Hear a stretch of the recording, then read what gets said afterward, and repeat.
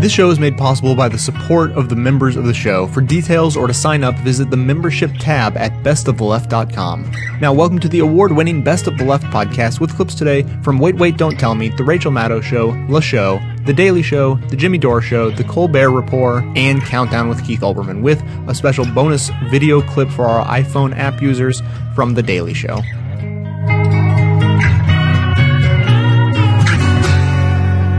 Here is your first quote. We talk to these folks because they potentially have the best answers. So I know whose ass to kick.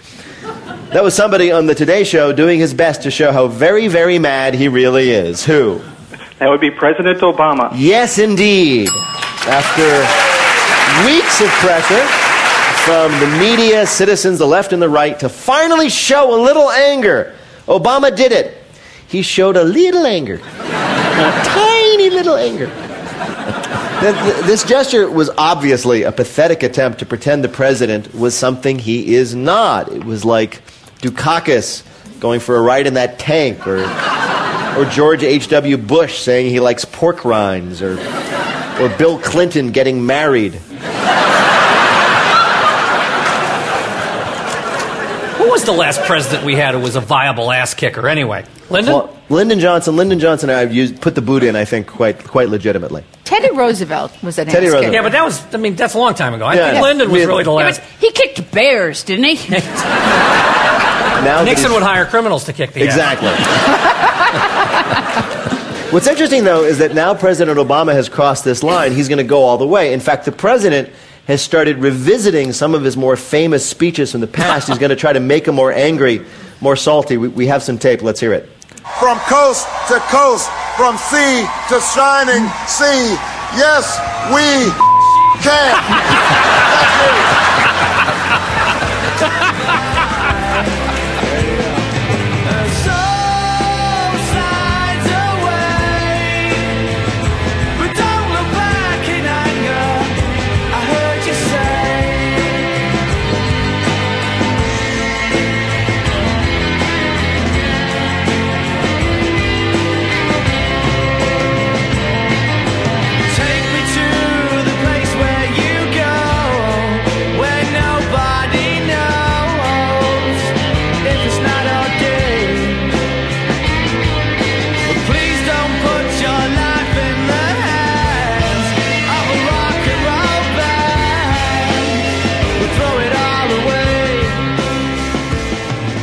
We begin tonight with an announcement from the President of the United States. Not this one, I mean the last one. For years, my administration has been calling on Congress to expand domestic oil production. Unfortunately, Democrats on Capitol Hill have rejected virtually every proposal. One of the most important steps we can take to expand American oil production is to increase access to offshore exploration on the Outer Continental Shelf, or what's called the OCS. Today I've issued a memorandum to lift the executive prohibition on oil exploration in the OCS. That was President George W. Bush in July 2008, lifting the presidential ban on offshore oil drilling in the Outer Continental Shelf. It was a presidential ban that had been first put in place by President Bush's dad in 1990 after the big Exxon Valdez disaster in Alaska. Here was why Bush II said he was lifting the drilling ban of Bush I. Advances in technology have made it possible to conduct oil exploration in the OCS that is out of sight, protects coral reefs and habitats, and protects against oil spills. See, the technology is so safe now, there's no need to worry about oil spills anymore. Now, as I mentioned, President George W. Bush here was rescinding the presidential drilling ban that his father had put in place after the Exxon Valdez disaster. He was sort of trying to box Congress into repealing Congress's drilling ban as well. Congress's ban was even older than the presidential ban. Congress's ban had been put in place starting in the early 1980s. With this action, the executive branch's restrictions on this exploration have been cleared away.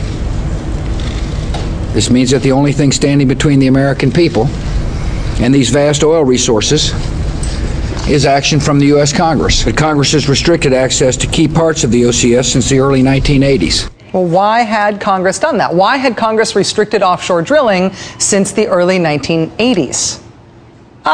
Because of this. The Ixtoc oil well blowout in the Gulf of Mexico. It blew up in 1979. They did not cap it until well into 1980. It released an estimated 140 million gallons of oil into the Gulf of Mexico. In trying to figure out what to do about that, Congress decided to put a moratorium on drilling in hundreds of thousands of acres of federal waters. Sorry, no more drilling. Did you see what just happened, people?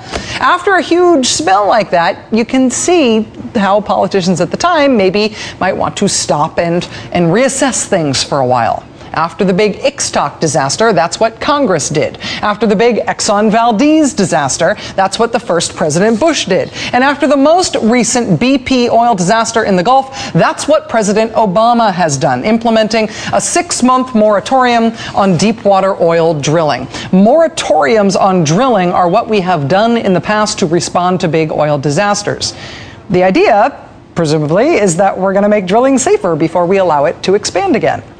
And even though President Bush touted that supposed improved safety back in 2008 when he was lifting the presidential moratorium, we no longer have to take anyone's sober assurances about things like that. That issue has now been factually, conclusively settled. The oil industry in 2010 is proving conclusively, day after every single freaking day, that what they do is really not safe. That they are routinely drilling at depths where they have no idea how to respond if anything goes wrong. They admit it now, in word and in deed, every single day. Tomorrow, BP plans to send down the containment dome to cover one of the 2 remaining leaks. But this has never been tried before at 5,000 feet under the sea.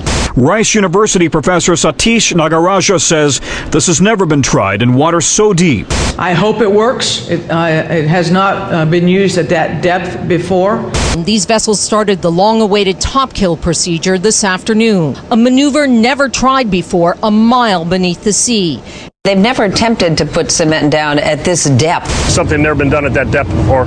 We've got the junk shot method, and we've also got another method, which is to put a valve on top of the existing system or a new blowout preventer. But again, you've never attempted any of these at this depth. That's right, Meredith. That's right. That's right. All of the techniques, the ones that sound good, the ones that sound dumb, the ones that sound made up, all of them that have been tried so far to stop the Deepwater Horizon BP oil disaster, all of them have never been tried before at this depth. Doesn't that make you wonder how many other American wells are out there right now where if something went wrong, they couldn't fix it? Doesn't it kind of seem like a wake-up call that the safety technology has to get way better before it can ever again be considered safe to drill that deep? Not if you're an oil company. Here's Shell Oil in a posting on their website more than a month after the Deepwater Horizon oil rig exploded, celebrating the world's deepest offshore oil platform, located 200 miles off the Texas coast. Woohoo! Top that! The oil industry has already proven it doesn't know how to deal with a spill at 5,000 feet. But here's Shell Oil bragging about their new well, which is moored in 8,000 feet of water. Hey, Ayn Rand fans. Hey, libertarians, if you were counting on the industry to police itself in the wake of the BP disaster, this is what that looks like. This BP oil disaster may have spooked all of us watching it at home, but it clearly has not spooked the industry. And it apparently hasn't spooked politicians who love the industry either. Republican Governor Haley Barbour of Mississippi, who met with President Obama as he toured the Gulf today, pledged to deliver the message that Gulf Coast citizens want more deep water drilling. There's no reason for it to stop, he says. There's no reason for this totally unnecessary moratorium. We need to get to the bottom of it, find out what happened, make sure it doesn't happen again.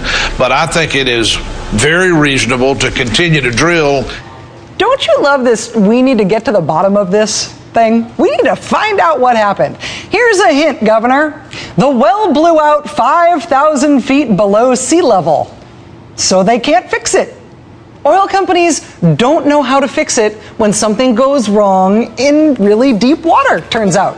Which is maybe why they should have to figure that stuff out before they keep drilling in really deep water. You really need a study for this? This idea is really that mystifying to you? Mystify me. Mystify.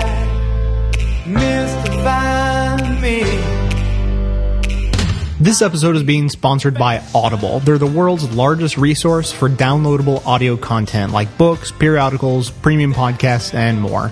For a limited time until June 30th, Audible is offering listeners of this show a free audiobook download of your choice. It's a pretty good deal. Simply visit audiblepodcast.com/best. That's audiblepodcast.com/best. I will survive.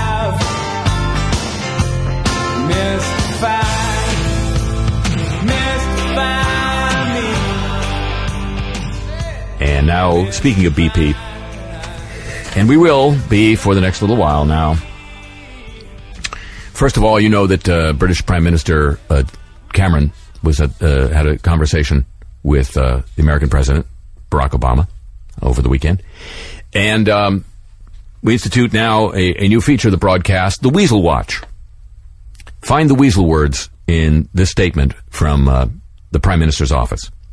The Prime Minister expressed his sadness at the ongoing human and environmental catastrophe in Louisiana. The President and Prime Minister agreed that BP should continue to work intensively to ensure that all sensible and reasonable steps are taken as rapidly as practicable to deal with the catastrophe. So we wouldn't want any nonsensible and unreasonable steps to be taken, would we? And who would be the judge of what's sensible and reasonable and practical? I think our oil and fueling partners for the Olympics. Caribbean officials have told Hillary Clinton they are deeply concerned at the prospect of the Gulf of Mexico oil gush reaching their island's pristine beaches, according to the British newspaper The Telegraph, noting the very sobering analysis from Bahamian Foreign Minister T. Brent Simonet on what would happen if the oil reaches the powerful loop current, which would sweep the oil past Florida to the beaches of the Bahamas, Jamaica, and beyond. Clinton said, quote, "We earnestly hope that does not happen," unquote. Antigua's Prime Minister Baldwin Spencer noted the clear anxiety in the region about the spill smearing the shores, which draw millions of tourists to the region each year. Of course, the new figure for the amount of oil gushing out is now up to 50,000 barrels. Wasn't that close to what the unofficial estimates were by the crazy internet people really early in this? Yes, it is. Clinton, Mrs. Secretary of State Clinton, admitted our, quote, "our understanding of and preparation for dealing with a disaster like this is out of date," unquote. That's it. It's just dated. It's not screwed up. She said there was a need, quote, "to start now to get better prepared to deal with something of this magnitude in the future." Many Caribbean countries rely on income from tourism to keep their economies afloat, like Florida. You may not have seen this. The Independent newspaper did a report on an analysis of the spill by our old friend of this broadcast, and soon to be featured in the motion picture The Big Uneasy, about why New Orleans flooded. Dr. Bob B. from the University of California, Berkeley, an expert on catastrophe analysis. So here's the Independent. This was a BP operation, but other companies were involved. There's no suggestion of wrongdoing by any of the companies mentioned so far. Some 79 employees worked for Transocean, the firm that owned and operated the rig. A further 41 worked for contractors such as Anadarko Petroleum, one of BP's partners on the well. There was also a firm called M.I. Swaco, a contractor for providing mud engineering services on the rig. Apparently they couldn't hold their... Two of his workers were among the 11 killed, Halliburton had 4 staff on the rig and was responsible for cementing on the seabed. Another firm called Cameron International, in relation to the Prime Minister, supplied the rig's blowout preventer valves, which of course did not prevent the blowout. The best guide, according to the Independent, as to what went wrong is contained in a report by the Deepwater Horizon Study Group led by Professor B. In his report, he itemizes 7 steps which led to the blowout.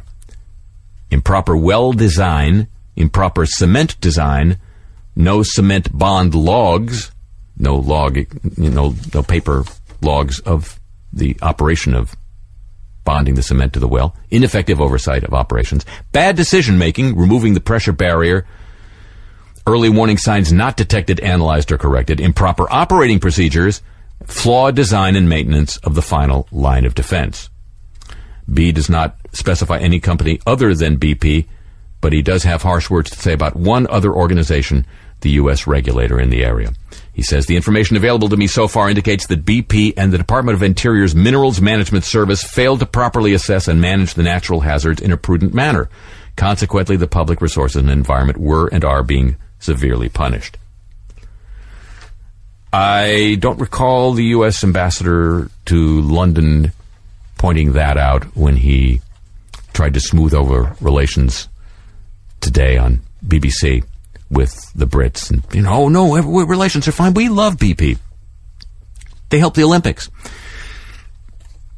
Further, on this subject, to give you some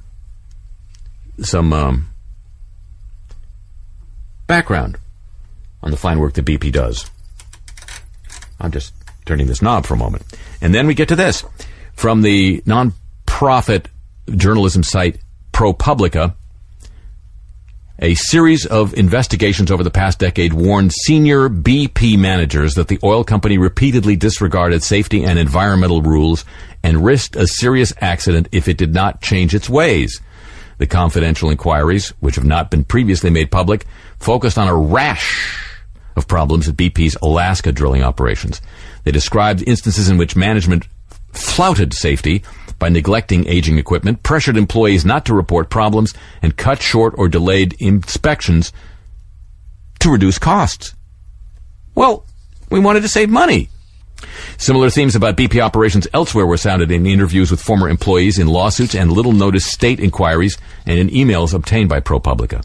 Taken together, these documents portray a company that systematically ignored its own safety policies across its North American operations, from Alaska to the Gulf of Mexico. Executives were not held accountable for the failures. Some were promoted despite them. Sounds like the Corps of Engineers. You guys should work together. Under Tony Hayward, since 2007 chief executive of BP, the company has worked to implement an operating safety system to create, quote, responsible operations at every BP operation, says a spokesman. BP has used the system at 80% of its operations and expects to bring it to the rest by the end of the year. Because of its string of accidents before the blowout in the Gulf, BP faced a possible ban on federal contracting and on new U.S. drilling leases, according to several senior former EPA officials. That inquiry has taken on new significance. One key question the EPA will consider is whether the company's leadership can be trusted. Yeah, good question. And whether BP's culture can change. A possible hint about that comes from this.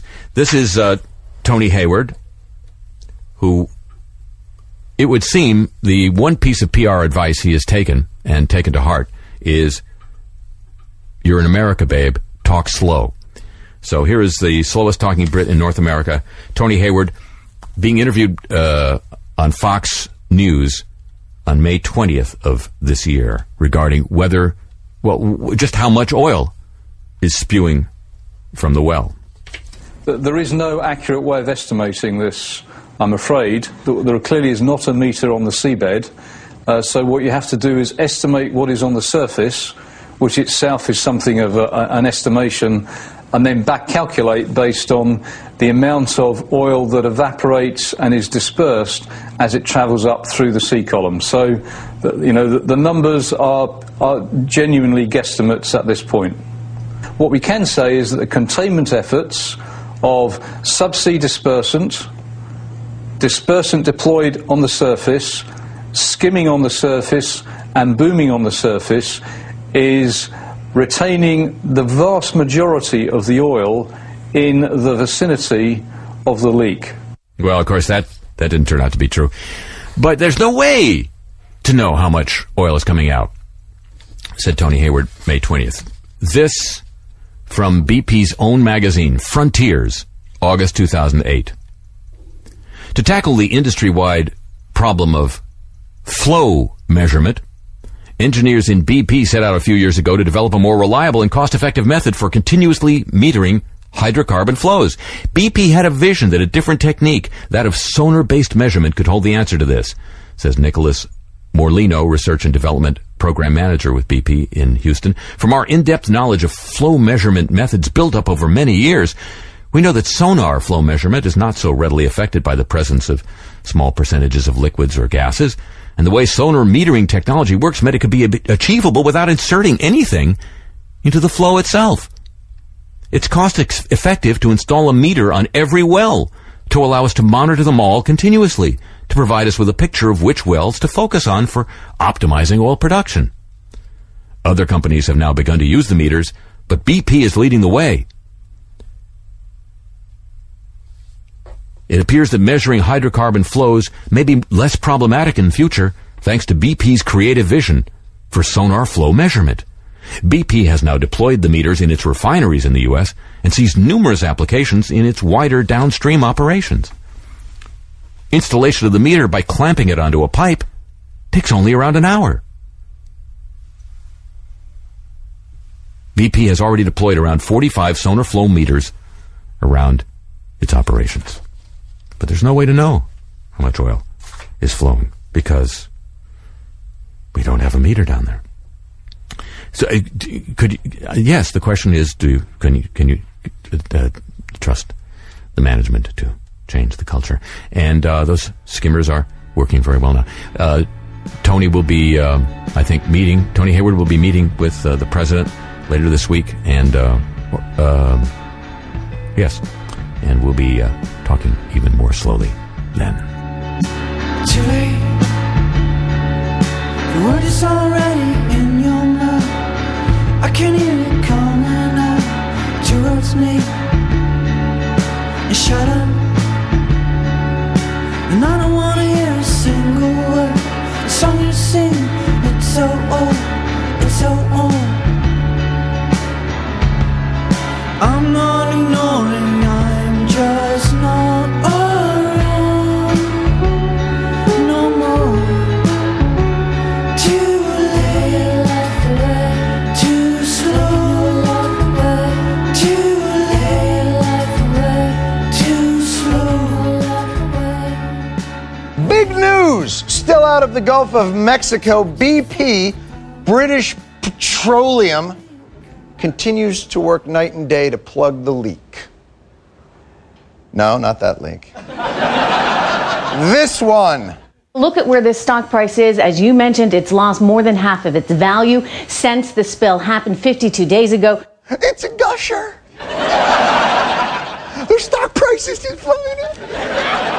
Of course, stock loss is a complicated issue. Luckily, BP is deploying state-of-the-art technology to stem the flow of bad information. The company is actually buying up search terms on Google and Yahoo to try to get out in front of the story on the web. It's a junk shot. So now when you do a Google search for oil spill, the first thing that comes up is a sponsored link by BP. And that brings you to their website, which has the most recent updates on the spill, like this one. BP is not aware of any reason which justifies the share price movement.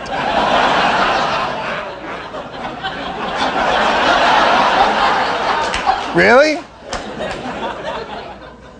No reason at all you can think of? Want to play charades?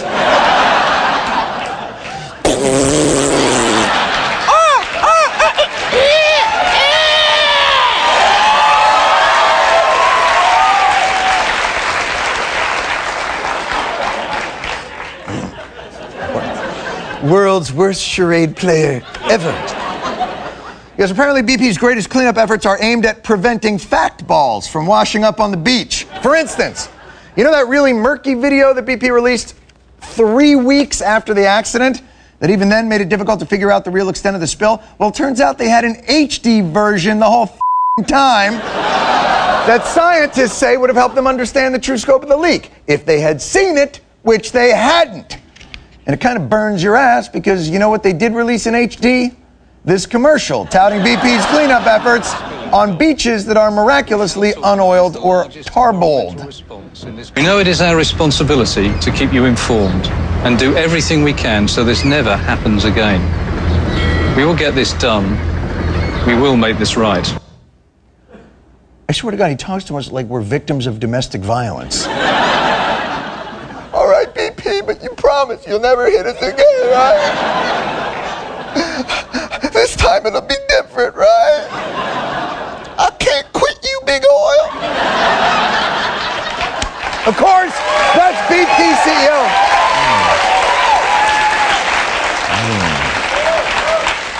I've been doing an awful lot of acting on tonight's program. Of course, that's BP CEO Tony Hayward showing you the other gaping hole BP has been working tirelessly to cap. It's the one right in the middle of his face. Hayward had become notorious for his gaffes, and what BP needed was a spokesman who could be more subtle.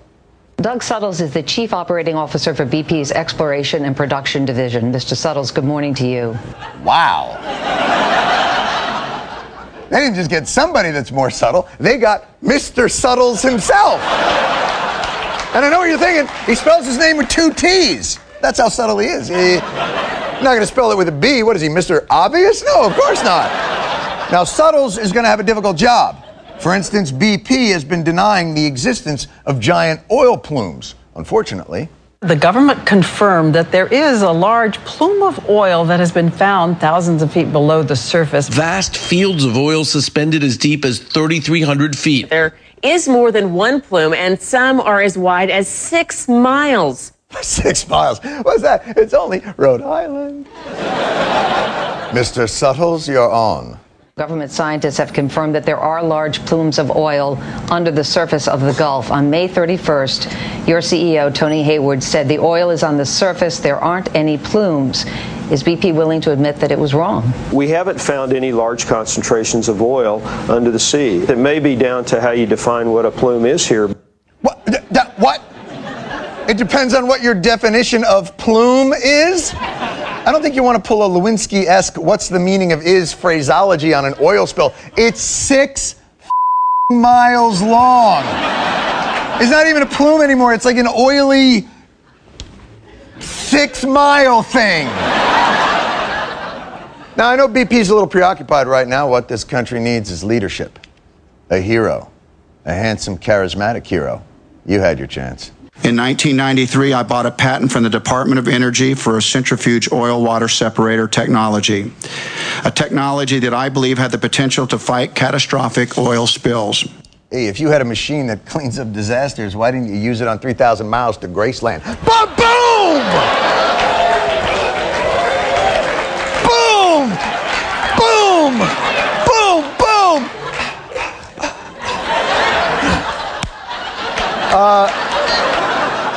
Costner's in front of the House of Representatives. Some cockamamie thingamajiggy bought in '93. Let's hear a real politician's idea, a real senator's idea. Senator Grassley's solution calls for the deployment of beer brewing ingredients into the Gulf as a method of preventing the spread of oil. We are so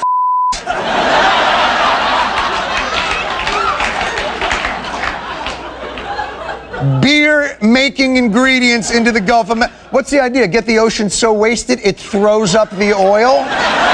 He said if you put the yeast from making beer into this water, it'll get molecules and produce methane. That's actually not true. He double-checked it with a scientist. Really? You had to double-check that with a scientist? You couldn't just know right away that was the stupidest thing you'd ever heard? So Costner wants to sort the molecules, oil from water. Grassley wants to inebriate the Gulf of Mexico. Anybody else? The nuclear option, actually using some kind of nuclear warhead that would go down like a bunker buster and deflate the oil reserve to the point where it would literally stop itself. What could go wrong? You know what? I'm in. Costner, saddle up. Cue the Aerosmith end credit song. Let's do this.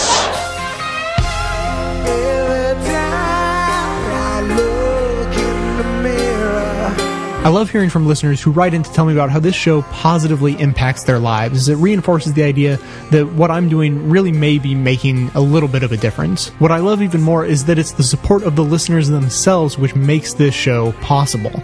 If you appreciate the service this show provides, you can make individual donations or become a member and donate $5 a month, or even save a couple of bucks by paying for a year in advance.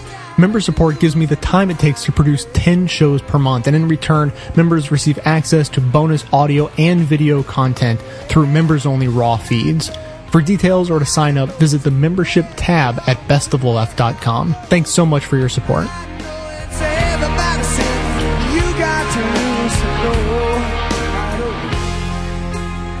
Of all the news stories I've seen about the Gulf oil spill, this may be the saddest and the most infuriating.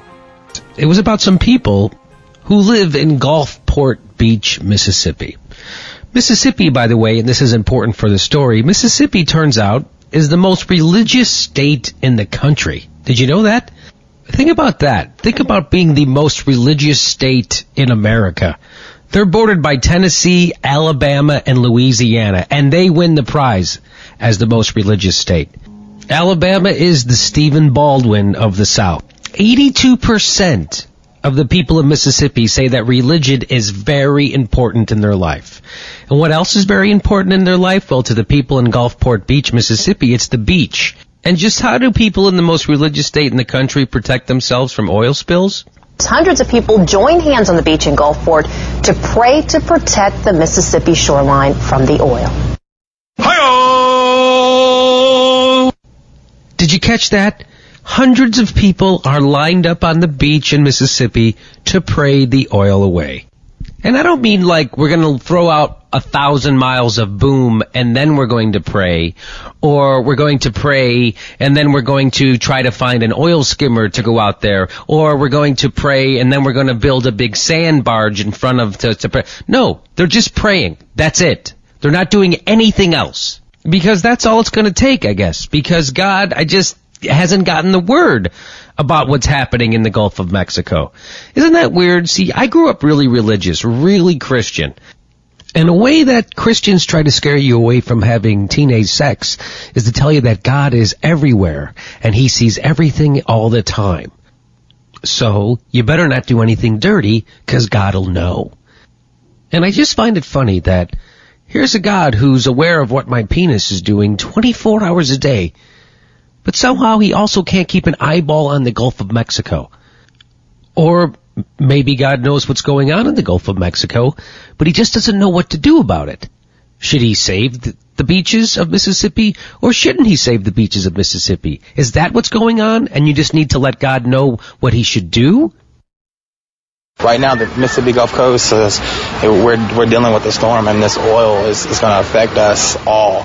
Wayne Rogers and his 6-year-old son are part of this prayer chain that stretches across the Gulfport Beach. He says the oil spill has a direct effect on many families in our community, so it's important they are part of the worship. Did you catch that? The guy there on the beach in Mississippi said that this oil spill is going to have a direct effect on many of the families in the community, and that's why it's important they be part of this prayer chain. No, that's why it's important you make sure that you become informed. And this is the part that really gets me angry, because these people act like the only way they can solve this problem is through voodoo and praying and some extraordinary intervention from above, when all that is really needed to prevent a horrible tragedy like this from occurring is responsible regulation and oversight from the government. This prayer chain was started by a young lady named Lacey McKern. She has lived on the coast for many years and could not bear the thought of it being destroyed by toxic oil. And your heart got to go out to this young lady. She couldn't bear the thought of her beach being ruined by toxic oil. So what did she do? Did she get informed? Did she work to organize her community to maybe elect somebody who would fight for responsible regulation of oil drilling and maybe also fight for alternative fuels so we don't have to keep raping the earth? No, that's not what she did. I wonder what the unbearable thought of her beaches being ruined led her to do. That is the same thought that led her and 2 of her friends to organize this prayer chain. There you go, and there is no more effective tool at keeping oil off the beaches than prayer chains. Some people say booms are good, some people say oil sweepers, some people say dispersants work, some people say just good old scrubbing, and some people say you need good regulation in the first place to prevent it. But I don't know, the people in Mississippi, I think they got it right. Just go out on the beach, hold hands, and pray to the invisible man in the sky to come fix everything. And if that doesn't work, maybe you can get somebody who knows Aquaman to come, and maybe he could swim down and fix that leak. And if that doesn't work, maybe you could use The Secret, and maybe The Secret could attract some cleaner beaches. I saw it work on Oprah. A lady got a washer and dryer out of it. Why not try it? And the thing that kills me, at no point does it ever dawn on these people that what might actually help them is if they would have spent just a fraction of the time that they spent in their megachurch becoming aware of what was actually happening in their community and in their state and with their elected leaders and who was actually screwing them and who was actually going to look out for them. Yeah, if they would have spent just a little bit of time. You don't have to go to college. Just maybe read a newspaper or peruse Wikipedia. Yeah, then you would have maybe known that the people your religion has been telling you to vote for the last 4 decades have actually been the people who have been selling you out to big oil, among many other huge corporations. And how does this happen to the religious? Well, it's something called abortion. That's right. If you're a Christian, you can't vote for someone who's for a woman's right to choose. And that issue trumps everything. So what you end up doing is voting for people who are tools of huge corporations who have nothing better to do than to screw you over and sell you out to them, including repealing the regulations that are supposed to prevent horrible oil spills from happening. And what is their solution to this problem that has really been caused by their over-reliance on religion? Their solution to this problem is more religion. Although there have been unconfirmed reports of oil washing up on local beaches, Roger says prayer is what keeps him prepared. We're not ones that sit there and take it lying down. We're going to come and we're going to fight. And this is the way to do it right here. Oh, sure, I agree. That's a great way to fight, by doing the exact opposite of fighting. But then on this news report, we got to hear from the girl who started this whole prayer chain on Facebook. So we want to protect our beaches, and we want God to come down here and just remove this oil and for it to dissipate. Okay, I know that went by pretty fast, so I'm going to play it for you again. So we want to protect our beaches, and we want God to come down here and just remove this oil and for it to dissipate. And no, they don't realize that what they are praying for is the tides to stop. You might as well pray for gravity to take a break while you move your piano out of your basement. They're asking for some pretty big league Old Testament style miracle action. And you just don't see that kind of thing anymore. Even Fox News hasn't been able to dig up any footage of talking snakes or of 40-day, 40-night floods. And I promise you, they're looking. I'll tell you what would be a miracle. For the reporter who did this piece to go back and interview these same people once that beach turns pitch black and slippery.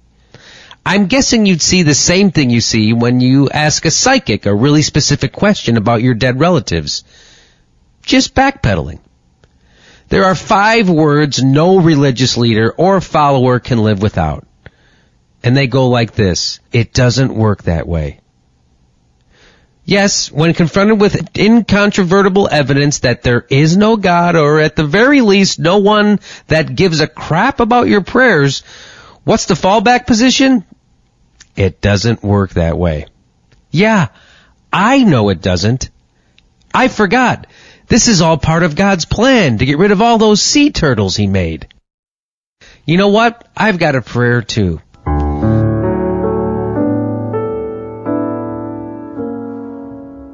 Dear Lord, hear my prayer.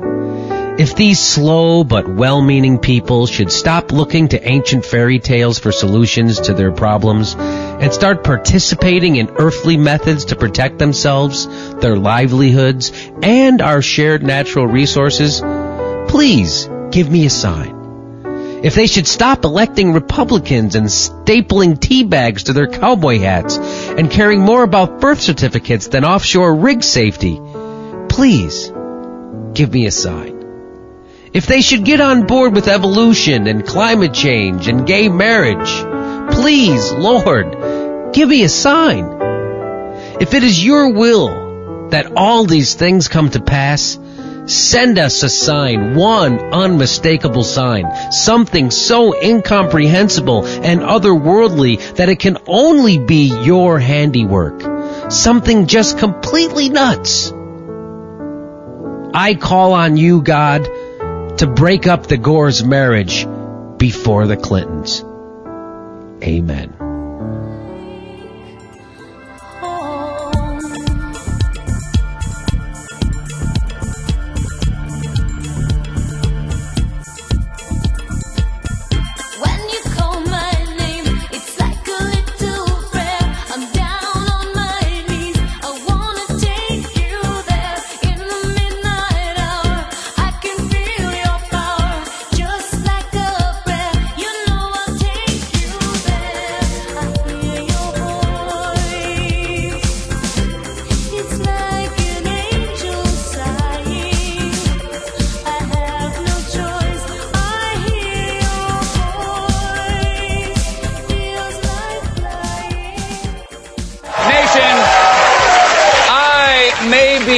angry about the BP spill.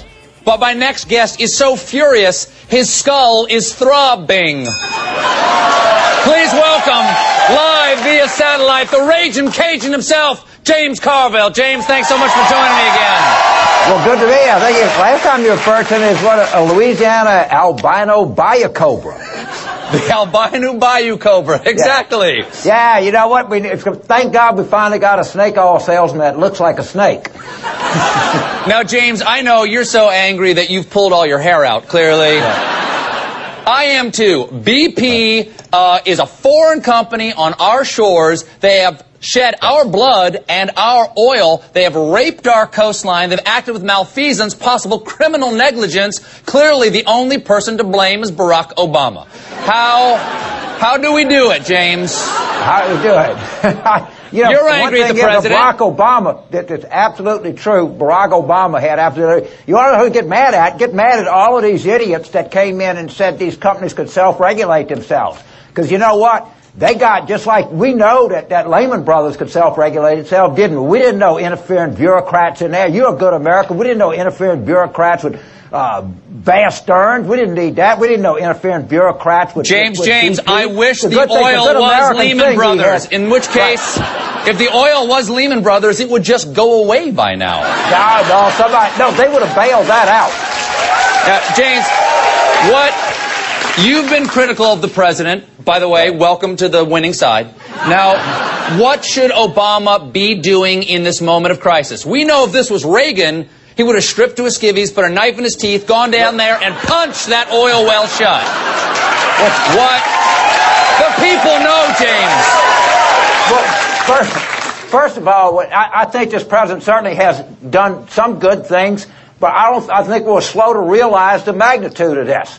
And every time we got an estimate, it was 1,000, it was 5,000, and they say it's 12 to 19,000. And I think we're a little slow out of shoot. I think the president's come down there. I think he's much more involved in this. But I actually think there's a war out there. I think we're being invaded out there.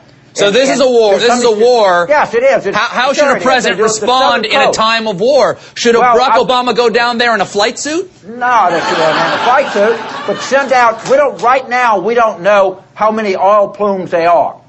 And sometimes the scientists go out and say they're there. BP says they're not there. NOAA says they're not there. Now NOAA's sending the ship out to say where they're there. Well, how are you going to fight the enemy if you don't know where the enemy is? And so why don't we just bomb the whole thing? Well, that's what some people are saying. The Russians nuke it. So why don't we put a nuclear bomb 50 miles off the Louisiana coast? But then we'll get an army of mutant crabs.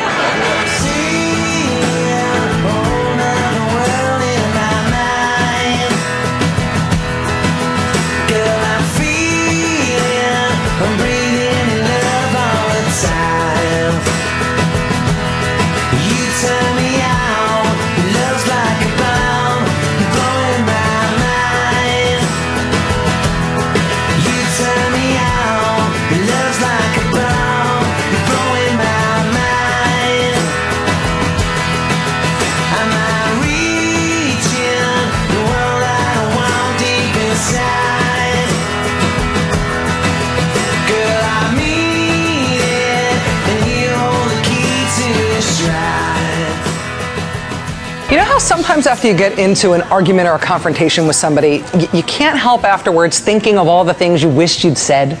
You run it over and over in your mind, imagining the perfect comeback or the perfect way to have made your point. Well, last night, after the president's big Oval Office speech on the BP oil disaster, I had a version of that experience. I hadn't, of course, been in an argument with the president or anything. I just couldn't stop running tape in my head of what I wish that speech had been like, what I wish he'd said. An Oval Office address is a priceless chance to get the nation to stop what it's doing, to stop every other TV show in the country, to get us all to pay attention all at once to this crisis and to what the president has to say about it. What if he had started off by saying, "Good evening"? Okay, he actually did start off by saying good evening. But what if right after he said good evening, he said, "I'm here to announce 3 major developments in the response to the BP oil disaster that continues right now to ravage the beloved Gulf Coast of the United States of America. I wish I could tell you that the first development is that BP has capped the well, stopped the leak. They haven't. They can't. They don't know how. And no one else does either. Their best hope is a relief well, which poses its own risks and challenges, and which, even in a best-case scenario, affords no relief until August. All the might of this, the mightiest nation on earth, and the combined expertise of the richest, most technologically ambitious corporations the world has ever seen cannot, it turns out, cannot cap an oil well when it breaks 5,000 feet deep in the ocean. It is something that mankind does not yet have the technological capability to fix. And that brings us to the first development in this disaster that I am announcing tonight. Never again will any company, anyone, be allowed to drill in a location where they are incapable of dealing with the potential consequences of that drilling. When the benefits of drilling accrue to a private company, but the risks of that drilling accrue to we the American people, whose waters and shoreline are savaged when things go wrong, I, as fake president, stand on the side of the American people and say to the industry, from this day forward, if you cannot handle the risk, you no longer will take chances with our fate to reap your rewards. Our nation's regulatory oversight of the oil industry has been a joke in many ways for decades, from the revolving door of industry apparatchiks taking supposed oversight jobs in the government in which they just rubber stamp the desires of the industry to which they were loyal, to energy industry lobbyists themselves being allowed in secret meetings to write our nation's energy policies. In light of the state of the Gulf right now, my fellow Americans, the details of how industry has infiltrated and infected the government that was supposed to be a watchdog protecting the American public from them, those details are enough to turn your stomach. But no detail tells you more about the corroding power of the industry against the interest of the American people than the simple fact that they have been allowed to drill in American waters without being forced to first prove that that drilling is safe. That will never happen again as long as I am fake president. When I announced in March that my administration's energy policy would include expanded offshore drilling, that policy change was predicated on our acceptance of the oil industry's assurances. Our acceptance of their assurances that they knew how to do that kind of drilling safely. They were lying. It cannot be done safely. Not when no technology exists to cap a blowout on the sea floor. Offshore drilling will not be expanded in American waters. The moratorium will be held firm and in place unless and until this industry conclusively demonstrates major advances in safety. Oil industry jobs are important, and I will work with industry to mitigate the impact on American families who survive on oil company paychecks. But in the 21st century, and in the name of the 11 oil workers who were killed when the Deepwater Horizon rig blew out, we will not play Russian roulette with workers' lives. And we will not play Russian roulette with irreversible national environmental disaster for the sake of some short-term income. The second major development I'm announcing tonight, my fellow Americans, concerns another oil industry assurance that we can no longer believe. The industry has long assured us that they were capable of handling spilled oil. In BP's own disaster response plan for the Gulf of Mexico, they claimed they were perfectly capable of containing and cleaning up to 250,000 barrels of oil a day. That no significant amount of an oil spill of even that size would get to shore, would foul beaches, would kill wildlife, or destroy wetlands. They were lying when they gave that assurance. And the industry is lying when it says it takes seriously its responsibilities to contain and clean up disasters that they cause. The same low-tech, ineffective equipment and techniques are being used to respond to this oil disaster today that were used in the 1960s and 70s to respond to spills back then. That's because the industry has not invested in any new containment and cleanup technology in all of these decades, because they haven't cared too much about it as an issue. And it shows. It shows both in the inept technology that we have to deploy, to contain, to clean up a spill like this, and it also shows in the lackadaisical, uncoordinated, unprofessional way this inept technology has been deployed by BP. Beaches have been fouled, wetlands have been destroyed, wildlife has been killed that should have been saved. Pensacola Bay in Florida, if properly boomed, should never have been breached by oil. Perdido Pass at Orange Beach, Alabama, should never have been breached by oil. Queen Bess Island, the pelican nesting ground in Barataria Bay in Louisiana, Barataria Bay itself, none of these areas should have been breached by oil, even given the sad state of existing technology to stop it. But the fact that those areas were breached is BP's human error. And tonight, as fake president, I'm announcing a new federal command specifically for containment and cleanup of oil that has already entered the Gulf of Mexico, with a priority on protecting shoreline that can still be saved, shoreline that is vulnerable to oil that has not yet been hit.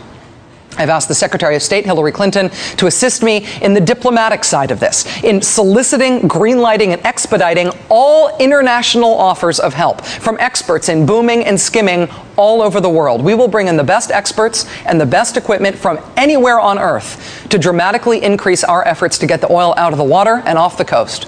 Oil industry workers are often trained in booming and skimming. I'm hereby directing BP to fund booming and skimming crash academies for all available oil industry personnel anywhere in the world to radically overhaul what has been a haphazard, half-hearted, totally unacceptable protection effort, starting immediately. No expense will be spared and no excuses will be brooked.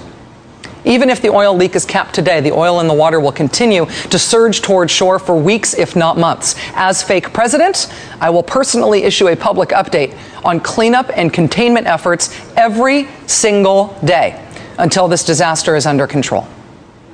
And finally, the third development I have to announce to you tonight in the response to this oil disaster in the Gulf of Mexico is about how we got here and how that will change. Every president in the modern era has complained that America must get off oil. Richard Nixon, Gerald Ford, Jimmy Carter, Ronald Reagan, George H.W. Bush, Bill Clinton, George W. Bush, and now I, fake President Obama. We have all intoned solemnly that we must get off oil. Now that we have, at the hands of the oil industry, experienced the worst environmental disaster in American history, the time for talk is over. The world is different now. Our country is different now. The scales have fallen from our eyes. People say we're not ready. They're right. We're not ready. We also weren't ready to fight in World War II before Pearl Harbor happened. But events forced that upon us, and events have forced this fight upon us now. I no longer say that we must get off oil, like every president before me has said too. I no longer say that we must get off oil. We will get off oil, and here's how. The United States Senate will pass an energy bill this year. The Senate version of the bill will not expand offshore drilling. The earlier targets in that bill for energy efficiency and for renewable energy sources will be doubled or tripled.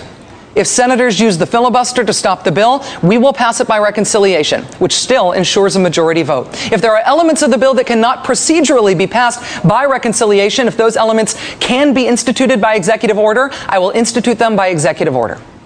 The political cowardice that has kept politicians from doing right by this country, finally, on energy, finally, standing up to the oil industry, that cowardice has been drowned in oil on Queen Bess Island. There is a new reality in this country that has been forced on us by this disaster. As president, I pledge to you that the land and sea and livelihood and lives of the American people will be put first as we do everything that is humanly possible to stop this disaster. We will never again let the oil industry put America at this kind of risk. We will save what can still be saved that is directly at risk from the oil in the Gulf, and we will free ourselves as a nation once and for all from the grip of this industry that has lied to us as much as it has exploited us, as much as it has befouled us with its toxic effluent. The oil age, America, is over. If you are with me, let your senator know it. I will next speak to you about the BP oil disaster tomorrow with my first public update on the cleanup effort in the Gulf. God bless you, and God bless the United States of America. Oh, and one more thing. I've also decided I'm not a White Sox fan anymore. I'm now a Red Sox fan, and I'm closing Guantanamo. Thank you. Bye. So, in my mind, last night, that's what the president said. Which is why I will never run for anything, because I say stuff like toxic effluent, and I get all weepy when I'm mad. Also, when I'm mad, I get blotchy. And nobody likes a blotchy president. I woke up and wished that I was dead, with an aching in my head. I lay motionless in bed. You can now support this podcast as easily as by shopping online. The next time you need to make a purchase of just about anything, simply visit bestoftheleft.com and use our Amazon.com search box to find what you're looking for. The search box is located right on the side of the website. You can't miss it. When you make your purchase, we get a little commission. It's just another effortless, completely free way for you to help keep the show going strong. Thanks for your support. I just got lost and slept right through the dawn, and the world spins round now. From The Guardian of London, BP You heard of them, right? They're hiving off. That's British for spinning off. Its Gulf of Mexico oil spill operation to a separate in-house business to be run by an American in a bid to isolate the, quote, toxic side of the company and dilute some of the anti-British feeling aimed at Chief Executive Tony Hayward, the company announced this week. I guess they announced it in Britain because I hadn't heard about this until then. But that's why this is news from outside the bubble, you see, ladies and gentlemen. Have I explained the premise again enough for you? The surprise announcement was made during a teleconference with Citi and Wall Street analysts in which Hayward attempted to shrug off the personal criticism, saying words could, quote, not break his bones.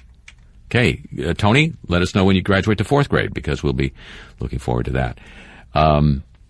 BP has faced mounting anger, you know. Responsibility for the leaking well and cleanup strategy will be placed in the hands of Bob Dudley. I inadvertently called him Ed last week. One of the company's senior directors. Dudley is a U.S. citizen. He's been looking for a suitable role in the company since he was thrown out of Moscow in a battle with the Russian shareholders of a joint venture in the middle of 2008. Well, that looks good on anybody's resume. Hayward said the cleanup business would be run separately by Dudley with his own staff, but the finances and budget would come from the main BP group. We would want to check on that, wouldn't we? A company whose worldwide pockets are pretty deep, but can then say, oh, our American company only has $4 and change, babe. The BP chief executive said the purpose of the split was to allow Dudley to concentrate on the Gulf problem, while he, Hayward, starring in current TV commercials, and other directors were not distracted from keeping the main business on track. Screwing up other parts of the... Oh, no. Hayward stressed, however, that his priority was sorting out all the wider fallout from the rig disaster, and he apologized repeatedly for the loss of lives. Everyone at BP is heartbroken by this event, he said. Hiving it off to Bob Dudley, ladies and gentlemen. Now, you know that... Oh, that's news from outside the bubble, a copyrighted feature of this broadcast. You know that the oil has started to wash up on the white sand beaches of Florida. Both Governor Haley Barbour and of Mississippi and Senator Bill Nelson of Florida spent precious airtime on the Sunday Yak shows this week, saying, well, the most serious damage to us have been in the tourism, because people hear these news stories and they don't come down. And so by merely saying what I just said, I'm contributing to the problem, that there are tar balls being found on the beaches of the panhandle of Florida right now. So, as I say, I'm acknowledging that I'm doing some damage, and I want to do my best with a suggestion to help remedy the situation. One thing all kids love is Gloop. So why take them on a road trip to a vacation paradise that's got no Gloop? When you can take them to BP Attractions' hottest new destination, Tar Beachopolis. It's beach fun like you've never had it before. Look, Mom, this fire's letting me pet it. Ooh, Gloopy. How's the water, kids? It's sunshine, sea breeze, and plenty of Gloop. Hey, dude, I'm surfing on sand. Way gloopy. So fill up the car, pack the whole family in, and take them on a once-in-a-lifetime trip. Because Tar Beachopolis has to close when the Gloop goes. Tar Beachopolis, Florida's new play place, where the fun never slops. Gloop may contain toluene, benzene, and other volatile compounds. Do not inhale. Ventilator sold separately.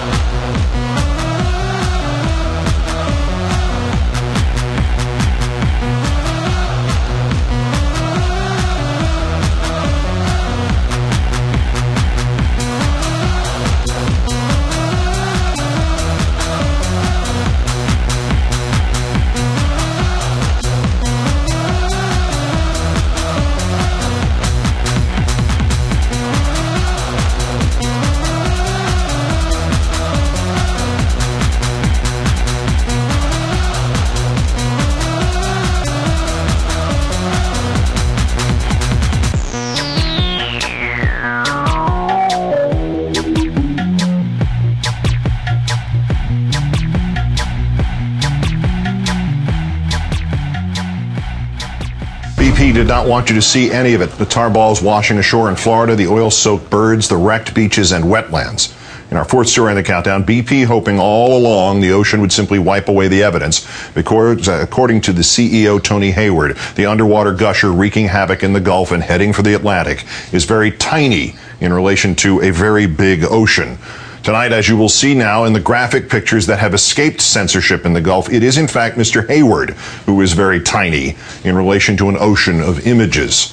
Without regard for the 11 men who lost their lives on the Deepwater Horizon rig, the fishermen who lost their livelihood, or the ecosystem on the verge of being wiped out, Mr. Hayward instead lamenting the time-consuming effort to plug the hole, reportedly asking colleagues, what the hell did we do to deserve this? Then applauding his company's efforts. Considering how big this has been, very little has got away from us. When asked if he was concerned about his own job security, Mr. Hayward shrugged, I will be judged by the nature of the response. Here now, at the end of day 46, a look back at BP's response. It wasn't our accident, but we are absolutely responsible for the oil. This is not our accident, but it's our responsibility. This wasn't our accident. This was not our accident. This was not our drilling rig. It was not our equipment. It was not our people, our systems, or our processes. This was Transocean's rig, their systems, their people, their equipment. Everything we can see at the moment suggests that the overall environmental impact of this will be very, very modest. On East Grand Terre, a Louisiana barrier island, a heartbreaking discovery today. We're going to fight it subsea, on the surface, and on the shore. It sounds like you're referring to Churchill, who I know you like to quote. The fact is that we are winning the battle on the surface. We have contained the oil in the offshore. There is today no oil on the shore. There is no oil forecast to be on the shore. We are containing the spill in the far offshore, and very little of the oil is getting to the shoreline. Very, very, very, very little oil is finding its way to the shore. We've actually done quite a good job of containment in the offshore. There hasn't been a black tide. Here, where the thick oil is lapping the shoreline, birds are trapped, dying in the ooze. That's your oil. I know. I'm gutted. I'm absolutely devastated. Clearly, the defences of the shore have been breached. It's widely reported that what is happening in the meantime is that 5,000 barrels a day of oil is coming out of this well. Is that figure right? The answer is no one knows with any precision. It's because you can't measure what's coming out at the seabed. No one knows what the rate is because no one's actually measured it. But it's almost impossible to get a precise number. There is no accurate way of estimating this, I'm afraid. Today, in our fifth story, 3 separate research scientists telling National Public Radio, using calculations based on new video of the gushing pipe, they estimate that the rate is 10 times faster, at least 56,000 barrels a day, possibly as many as 84,000. Now the question is, what is the oil cleanup doing to the workers? This after 9 fishermen working to clean up the oil spill fell ill. We believe maybe it's from the dispersal. Whether it was anything to do with dispersants in oil, whether it was food poisoning or some other reason for them being ill, food poisoning is clearly a big issue. It won't stop such deep water exploration. I don't believe it should. In the same way as Apollo 13 did not stop the space program. There's no one who wants this thing over more than I do. I'd like my life back. You all need to know that I am absolutely determined that we will win this and we will come out of this stronger and better as a company because of it. Everything we can see at the moment suggests that the overall environmental impact of this will be very, very modest. As you heard, 500 to 1,000 square miles of oil on the surface around where the Deepwater Horizon was. A witness account this afternoon. And it's headed toward shore somewhere.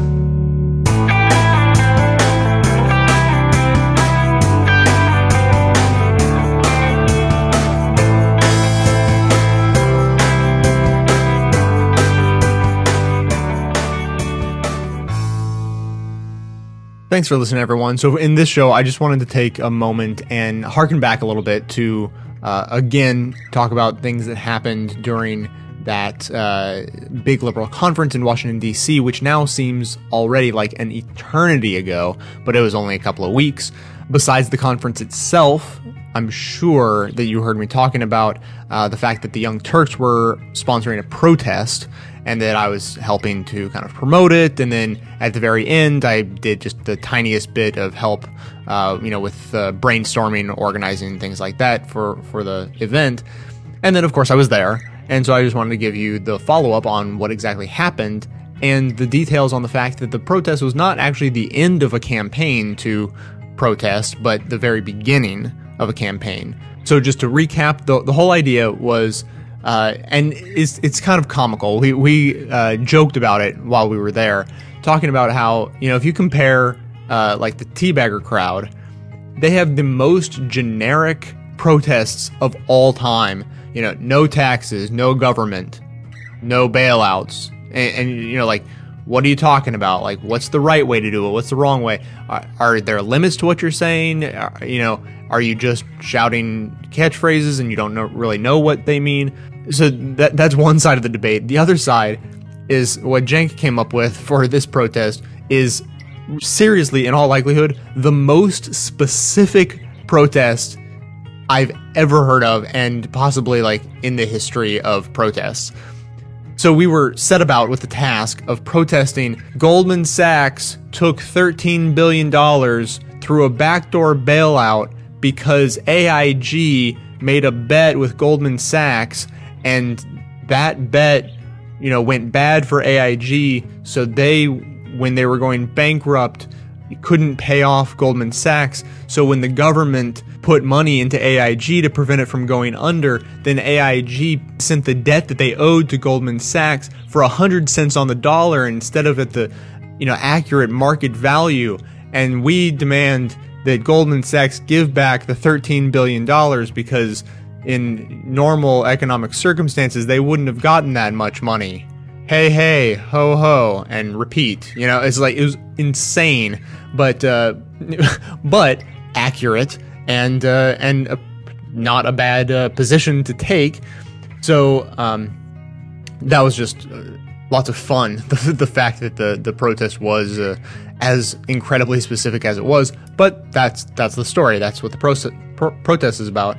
And so now, Cenk, as promised, announced his quote-unquote magical protest idea at the event. Details on all of this, by the way, is at theyoungturks.com/GoldmanGiveItBack. You can see a video of the protest, and it describes everything. But I'll tell you that the exciting idea he had is actually that he recognized that this could be just the very beginning of the idea of the protest, and that with the help of kind of the collective mind of everyone who, listens to and supports his show and this show and the whole progressive movement, and anyone who catches on about this idea can actually go in, and they've set up a wiki for protest ideas, ideas for how to pressure Goldman Sachs, places where we can put the names of the office buildings they have with the addresses,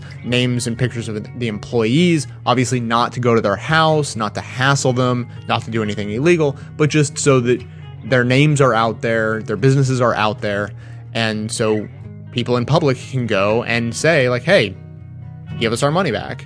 And you kind of keep doing that over and over, and it builds and builds, hopefully, until finally they relent.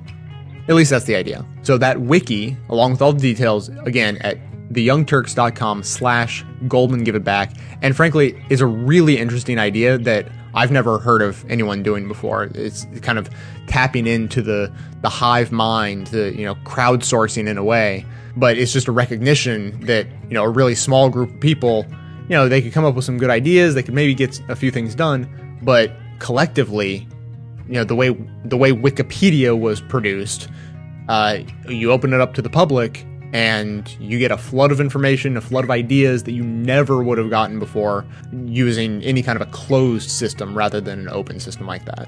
So that's the update on that. I'm going to keep it short. I want to thank a couple of members. William S. signed up for his monthly membership back on February 13th and has been sticking with the show ever since. Thank you very much, William. And Diane S. signed up for her membership on April 2nd and went ahead and paid for a year in advance. Huge thanks to Diane, William, and every single member that helps make this show possible. Everyone can help make the show possible, of course, just by doing the simplest thing, which is just to tell everyone you know about it. Keep spreading the word. It really, really helps.